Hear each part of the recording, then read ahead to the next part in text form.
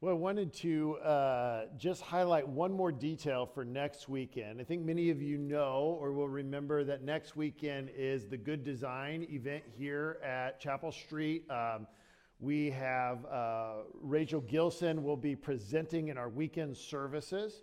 Obviously, there's no registration needed for that, but that does mean if you're one who would bounce back and forth between Saturday night and Sunday morning, next Saturday evening service will not be here at the Mill Creek campus. It's actually going to be at our Kesslinger campus. So just make a mental note of that. We're looking forward. Rachel will be with us on Sunday morning via simulcast, and just a really powerful speaker, got an incredible story, and God is using her in so many fantastic ways. So we're excited to have her with us.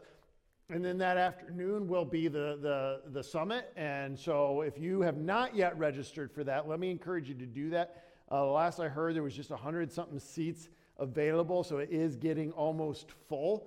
And we're excited for this opportunity. We think it's going to generate really important conversations. It's going to challenge our thinking. It's going to equip us as followers of Jesus. And again, along those two tracks of, okay, what does Scripture teach about gender and sexuality, how we think about this, but then also how do we love our community, our neighbors, our friends who may or may not agree with that, may think very differently than us. Those are both tracks that we want to run on this week, and so we hope that you can be a part of that. And we're looking forward to seeing what God does in our midst and through that event. I don't know if any of you are familiar with the show Alone. My brother and sister-in-law started talking about this like a couple of weeks ago, and I kind of got a little hooked on it. I started watching this, I think on like Netflix or one of those places where you watch stuff. And has anybody seen this show? Like familiar with? Okay, so So the premise of this show is terrifying. They take 10 or so survivalists, and they'll take them to the upper northern wilderness of Canada, in the Labrador sort of area, and they will leave them there on their own, which is probably the reason for the name, and they will compete against the elements of the weather and against each other to see who can last the longest out in the wilderness. You get to bring 10 items with you. Each survivalist gets to select 10 items. And watching this show, it's just sort of fascinating to watch what these conditions do to somebody, but I've learned a couple things in the midst. First and foremost, I learned that I would survive somewhere around 30 minutes if this was my case. I'm pretty confident I would be eaten by a grizzly bear like within the first hour of the show. And secondly, it was like funny after the first service, like there's people talking about it, and we were all debating how long we think. I think some people overestimated, but and then secondly, I think that show validates what we see taught in Genesis chapter 2, that it is not good for man to be alone. In fact, when you watch the show, despite all the enormous challenges that they face as a result of like weather and the elements and finding and food and cooking it and everything, like frostbite, all this stuff that they have to deal with. What seems to take the greatest toll on each of them is the total isolation. Because they're out there, they film themselves. There is no camera crew. They get a well-being check once a week. And after a while, for many of them, that's the very thing that breaks them, where they call in and say, "Come and get me, I want to go home." If you recall last week, Pastor Joe made the point in Genesis chapter 2 that how it provides for us this zoomed-in lens on certain aspects or elements of creation. Most notably, the creation of humanity. At this point in our study of Genesis together regarding humanity, we've discovered that God in his creation of us embedded humanity, placed on humanity his image. In fact, if you remember from Genesis chapter 1 and verse 26 and 27, when God is speaking human life into creation, He says this, it says, then God said, let us make man in our image, according to our likeness. They will rule the fish of the sea, the birds of the sky, the livestock, the whole earth, and the creatures that crawl on the earth. And so God created man in his own image. He created him in the image of God. He created them male and female. And then last week, as we jumped into Genesis chapter 2, where the text kind of zooms in on these aspects of creation, we see in verse 7 that says, the Lord God formed the man out of the dust of the ground and breathed the breath of life into his nostrils, and the man became a living being. In Genesis, Yahweh's formation of humanity is set apart as unique. Right? There's nothing else in all of creation that is like it. There's nothing else within the context of the garden. You have God, right, who is fully and entirely spirit. God at this point has not taken on flesh in the person of Jesus. He hasn't incarnated himself. We talk about that in the Gospels. And then you have the animal world.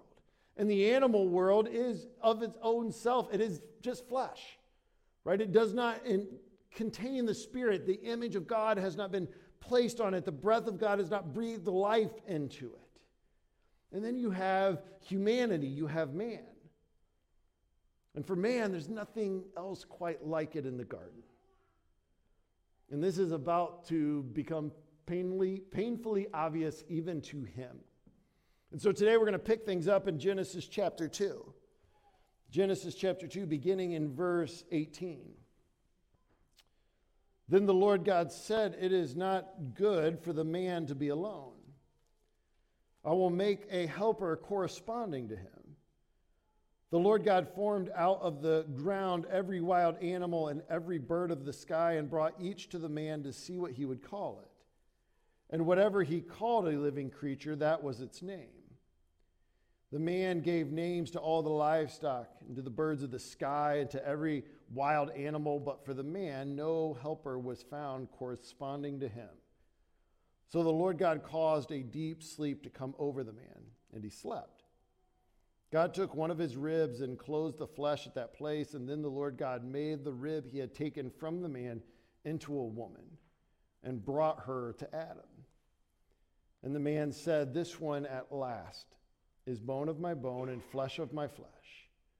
This one shall be called woman, for she was taken from man. This is why a man leaves his father and mother and bonds with his wife, and they become one flesh. Both the man and his wife were naked, yet felt no shame. Now, what stands out to us there is we hear that text. We've been in Genesis chapter 1, and there's all this rhythm and repetition in that refrain at the culmination of each day of creation. And God looks at everything he's created, and when he sees it, he says, it's good. It's good. At the end of it, in day 6, he said, it's very good. He looked at all that he'd created. So the first time in the text, here something is described as not good. It's not good that man should be alone, and it rings in our ears a bit. In fact, this is where I want to start this morning. I want us to understand, why is it that God would look at his creation and say, it's not good. It's not good. I don't know if I would call it quite a tradition, but one of our things that we do at Christmas time is oftentimes my mom will buy this big puzzle, and she'll just set it out on a card table, and family that comes around for the week, it might be a few minutes, you sit down and work on the puzzle. It might be some people will be there for like an hour or something, just putting together this gigantic puzzle, and usually by New Year's Day or so, the whole thing will be completed. But it ranges from like adults who are working on this to like my cousin's little kids, and inevitably what happens is there's a piece that's missing, something that leaves it from being complete. Our puzzles are more complicated than this puzzle. Like that one doesn't take us a week to do, I don't think. I might be, but you see, like, there's nothing, if you've ever done this, like there's nothing more frustrating. And like, so everybody ends up kind of like taking out the couch cushions and looking underneath every chair and table and that sort of thing, looking for the piece that is remaining, because we've got this box and it's got a picture on it. We know what it looks for it to be completed, and we can see this, and you say there's something missing. The design isn't complete. You see, God's declaration of it's not good for man to be alone is a statement of incompletion. Again, and take note of this. Right? This is prior to Genesis chapter 3. This is prior to the incursion of sin. It isn't the result of some sort of corruption, but rather reflects an incompletion that prevents humanity from accomplishing its divine function and purpose. And what has that divine function and purpose been in Genesis? How have we talked about that? For life to flourish, for it to expand so that more and more of God's created world would experience firsthand the perfect love of the Creator. And Adam can't accomplish this by himself. He can't accomplish this work, this mandate that's been given to him.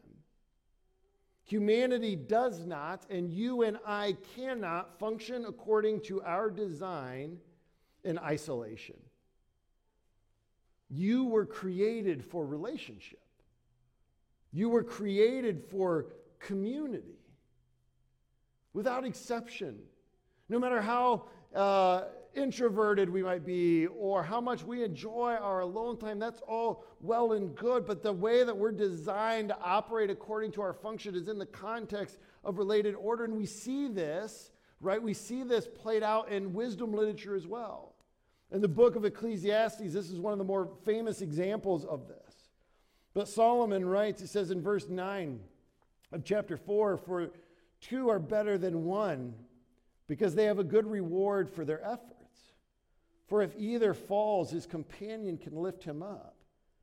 But pity the one who falls without another to lift him up. Also, if two lie down together, they can keep warm, but how can one person keep warm alone? And if someone overpowers one person, two can resist him. A cord of 3 strands is not easily broken." Like the sheer point of him is like, you were designed to do life in community. There is strength in numbers. And that remains true for us today. You're not designed to do life alone. And God proceeds then to make man aware of this need in his life. Back in Genesis 2, what unfolds here? Verse 18, he says, "Then the Lord God said, 'It's not good for man to be alone. I'll make a helper corresponding to him.'" We'll talk more about that in a minute. "The Lord God formed out of the ground every wild animal and every bird of the sky and brought each to the man to see what he would call it. And whatever the man called a living creature, that was its name. And the man gave names to all the livestock, to the birds of the sky, and to every wild animal. But for the man, no helper was found corresponding to him." So Adam is fulfilling his dominion mandate that God had given him to rule and to subdue his created order. He's naming all of these animals in Genesis chapter 1, and he's exercising authority over it. That's the connotation of naming in the ancient Near East culture. And when he does so, right, like I picture Adam starting really creatively, like really like hippopotamus and like duck-billed platypus and like all like coming up with the cool ones, and then like by the end, like just getting like total utilitarian where he's like, what's it do? It eats ants? It's an anteater, okay? Like, it's a fly. It flies. That's all it is. I don't know biblically if that's how it happened, but that's what it looks like in my mind. But what seems to be the point in Genesis is he becomes aware of his uniqueness, but also, I think, his loneliness. Right? The design is not yet complete. There is a piece that is missing. And as a result, God now returns to his creative work. Adam's need is recognized and it's acknowledged by God. It's revealed to Adam. And in response, God provides what the text calls a corresponding helper. A corresponding helper. You may have a translation that says a helper suitable for him. Look again at verse 20.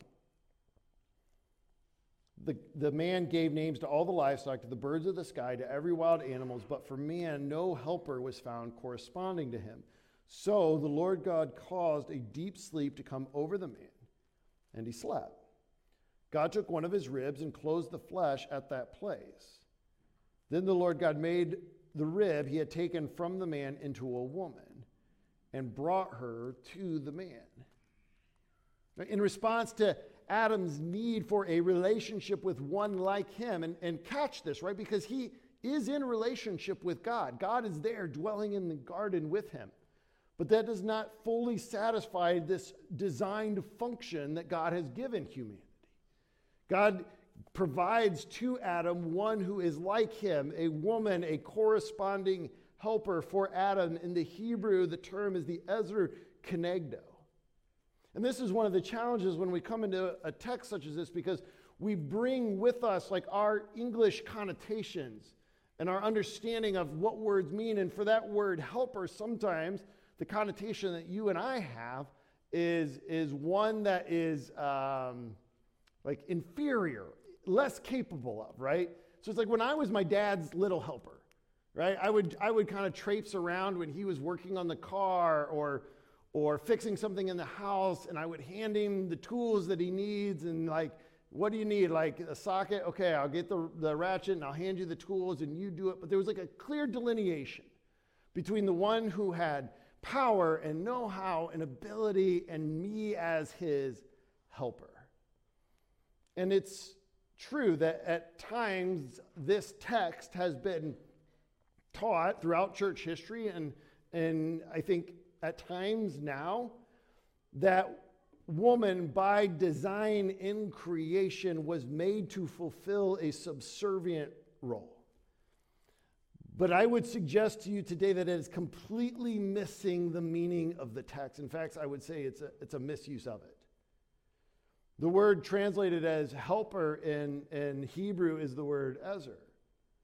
It's used over 20 times in the Old Testament. There's 2 times where it's used in this context of the relationship between a man and a woman. I think there's 2 or 3 times where it's used in relationship between nations. So one nation is going into battle and the other nation aligns with it in order to be its helper. And then every other time it's used in the Old Testament, it is used to describe God in relationship to Israel. And most frequently, it's done so with kind of the context of a battle or a warrior context. So for example, in Psalm 115:9, it reads here, Israel, trust in the Lord. He, referring to Yahweh, is their help and shield. He's their ezer. In Psalm 121, 1 and 2, I lift my eyes up towards the mountains. Where will my help comes from? Where's my rescue? My help coming from? My help comes from the Lord, the same Hebrew word, the maker of heaven and earth. Tremper Longman, in his commentary on Genesis, suggests that the word ally might be a more accurate translation of this word. What is abundantly clear when we understand the way Scripture uses this word is that there is no hint of inferiority or subservience. In fact, this whole notion of equality between men and women is also found in the fact that God forms woman out of the side of the man. That the rib, that word there, the Hebrew word is translated side. Some have suggested like the idea here is like God cuts Adam in half, the humanity at that point, and forms from it Adam and Eve. See, because if you wanted to communicate a sense of hierarchy, you would say that either if you wanted to communicate superiority, you would say woman was taken from the head of man. She is superior to him. Or if you wanted to communicate inferiority, you would say woman was taken from the feet of man. But to communicate equality, you would say woman is taken from the side of man. It's a reflection of God's design in this relationship. And then there's the word kenegdo, Ezra kenegdo, suitable or corresponding to. Unlike Ezer, this word is only found this one time in the Old Testament. And it's a compound word. It's the word ke and negdo. And what's fascinating about this word is the two compound words put together. One means ke, means like or as, and the other means opposite. So in response to this awareness that it's not good that man is alone, for man to be alone, God provides him with an ally who is like one opposite to him, a corresponding helper. We can get lost in all the details here, and I'm probably like on the threshold of that here. But I don't want us to miss the beauty of what Genesis is portraying to us, of God's provision, his design for humanity, this perfectly corresponding partner. Not identical to, they're different, but not inferior to, but corresponding to. Male and female are created to be different and yet perfectly complementing each other as that of equal to each other and equal before their relationship with God, both fully bearing the image of God. And it's in this relationship that they flourish and they begin to fulfill their created purpose. Now Adam wakes up and he sees what God has done. He sees what God has created, and he responds in song. And this is where we discover the creation of marriage. The creation of marriage. Look again at verse 22. Then the Lord God made the rib that he had taken from the man into a woman and brought her to man. Some have referenced that phrase as the first father giving away the bride. And the man said, "This one at last is bone of my bone and flesh of my flesh. This one will be called woman, for she was taken from man. This is why a man leaves his father and mother and bonds with his wife, and they become one flesh. Both the man and his wife were naked, yet felt no shame." When I was a middle school student, I used to take the bus. I would like say, a fairly sheltered life, like on the scale of things. I would probably be pushing towards sheltered more so. And I was coming home from school, and I got off the bus, and we would walk from the high school to home, and some like hooligan high school kid, sorry, high school kids, you guys aren't hooligans, this is totally different from you guys, but spray painted the word sex on like in gigantic letters on the front step of the high school. And I was like just mortified. Like, I'm not even sure I know what this is, but I know I'm not allowed to know what it is. And it was like right there in front of me, and I wanted to run, but I was like frozen in place, right? And sometimes our approach to thinking about marriage and sex and God's design is this idea that like God sort of discovered sex. Like that he creates everything, and then he's like, whoa, I did not account for this. I better put some boundaries in place around this. But we miss the point that this is a part of God's design. Marriage and the relationship thereof and sex, it's he has created, and it's for our good. And before we move on here, I want to take a moment just pastorally, just like a heart to heart if we can. Because all throughout this series, as we've talked about design and flourishing, and when we apply that to this discussion around marriage, I know that in a room this size, when I talk about God's design for marriage, for some of us, maybe for many of us, this hits on very real points of pain, or perhaps isolation, or very real places of confusion or doubt, or questioning, or some mix of all of that. And I want you to hear me say this morning, I get that. In fact, I want to keep at the forefront of this conversation, if I can, the design of a loving, good, and purposeful God, but it's the same God who meets us in the midst of our pain and our brokenness. See, these verses in Genesis chapter 2, they provide the very foundation of biblical marriage and the biblical sex ethic. And it's found here in these verses in Matthew chapter 9 when Jesus is questioned about his sex ethic. and marriage and divorce and all of that, Jesus quotes from Genesis chapter 2. In Ephesians chapter 5, when Paul is writing about Christian marriage, and he uses marriage as this reflection, this mirror of Christ's love for the church. He talks about it in this language. He's describing the way it images a greater love. He quotes from Genesis chapter 2. He recites these verses. By the way, I think it's worth noting here that both Paul and Jesus were single. I think sometimes in a Christian subculture, marriage is idolized to the point that being single sometimes feels like, in a context like this, that somehow you are inferior or incomplete. And that's a problem. Right? We were created for relationship, and the result of this created activity in Genesis chapter 2 is a marriage relationship. But understand, it is not the only outlet that God creates for us as his children to know and be known. It's not the only context wherein you and I experience relational intimacy. And it's not the only place for love to be expressed and received. In fact, I would contend that sometimes we conflate the idea of intimacy with sex.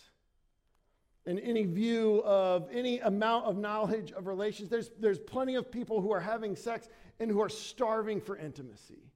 And there's plenty of people who are experiencing deep relational intimacy and yet are not having sex. Simultaneously, then, we also live in a culture where marriage is often depicted as obsolete and restrictive. It's reduced to little more than a piece of paper that provides a tax break for us. And again, I would offer the suggestion that both of these represent a misguided understanding of the biblical design for marriage. See, in Genesis chapter 2, marriage is a set-apart relationship. So I want to just offer this definition for our conversation, if I can. Marriage is a divinely created covenantal relationship between a man and a woman wherein they are exclusively united together sexually, emotionally, psychologically, and spiritually as one flesh. Let me say that again. Marriage is a divinely created covenantal relationship between a man and a woman wherein they are united together sexually, emotionally, psychologically, and spiritually as one flesh. And I am fully aware, and I recognize that as I put that up on this screen today, if we were to kind of like, if this were to be presented culturally, right, this is a minority view. I get that and I understand that. But my objective here in our time together is I don't feel any need to convict culture of this view. I am trying as best I can to articulate God's design to men and to women and to children who have placed their faith in Jesus. And as a result of that faith are asking, what does it look like to live according to the way of Jesus? I feel no need to have this bully pulpit where I can tell the world, this is how you ought to live. This is a community that comes together by our own volition. Hopefully, for most of you, maybe a spouse made you come this morning or a parent or something like that. But most of us are here today, and we're asking ourselves the question, okay, what does it look like to follow the way of Jesus? And this is what I'm trying to offer us today. See, after God brings the woman to man, he burst into song in verse 23. In fact, look at this again. He says, "This one at last is bone of my bone and flesh of my flesh. This one will be called woman, for she was taken from man." Adam now recognizes, after observing all of creation, that there is one like him, right? One who is different from him, but who, like him, shares the image of God, that he can have a corresponding relationship to. And then following Adam's sort of song of praise, this response of joy when he meets the woman, you see the narrator now offer commentary in verse 24. says, this is why a man leaves his father and mother and bonds with his wife, and they become one flesh. Both the man and his wife were naked, and yet felt no shame. This is why the text says, this is why a man leaves his father and mother. It's the establishment of a new family. It's the expansion of the flourishing that God has intended in creation and designed it for. More people who are experiencing the full, uninhibited love of God. And he bonds with his knife. It's united with his life, established in covenant relationship. And just a word real quick on that, like the difference, we think oftentimes about marriage in terms of contract. And when we talk about contract, there is a part that you play and there's a part that I play. And if I hold up my end of the bargain and you hold up your end of the bargain, then everything goes okay. But if you fail on some point or another, then I am freed from that. But that's not what marriage is. Marriage is covenant relationship. And covenant says, I don't know what you're going to do, but here's what I'm going to do. I am going to be faithful to you. I'm going to be loving to you. I'm going to be there for you. Covenant says, I am all in. And so in a marriage relationship, you have two people coming together under covenant who are saying, I don't know what you're going to do, but I'm going to be all in on this. And they become one flesh. Sexual intimacy and covenantal relationship resulting in the opportunity for the creation of new life. And this is the garden vision. And notice in verse 25, the man and his wife were naked, and they felt no shame. Just capture the beauty of this for a moment if we can. At this point in the story in Genesis, relationally, between God and humanity, there was nothing to hide. Between the man and the woman and humanity's relationship to each other, there is no shame to cover. This is God's original design. This is what he created it for. We're about to jump into Genesis chapter 3. And stuff's going to get messed up real quick here. Because most of us, even as we hear this today, our experience of this feels like a far cry from the garden vision that was presented here. And yet, that's not the end of the story. Sin and brokenness and pain, it's going to enter into the narrative here.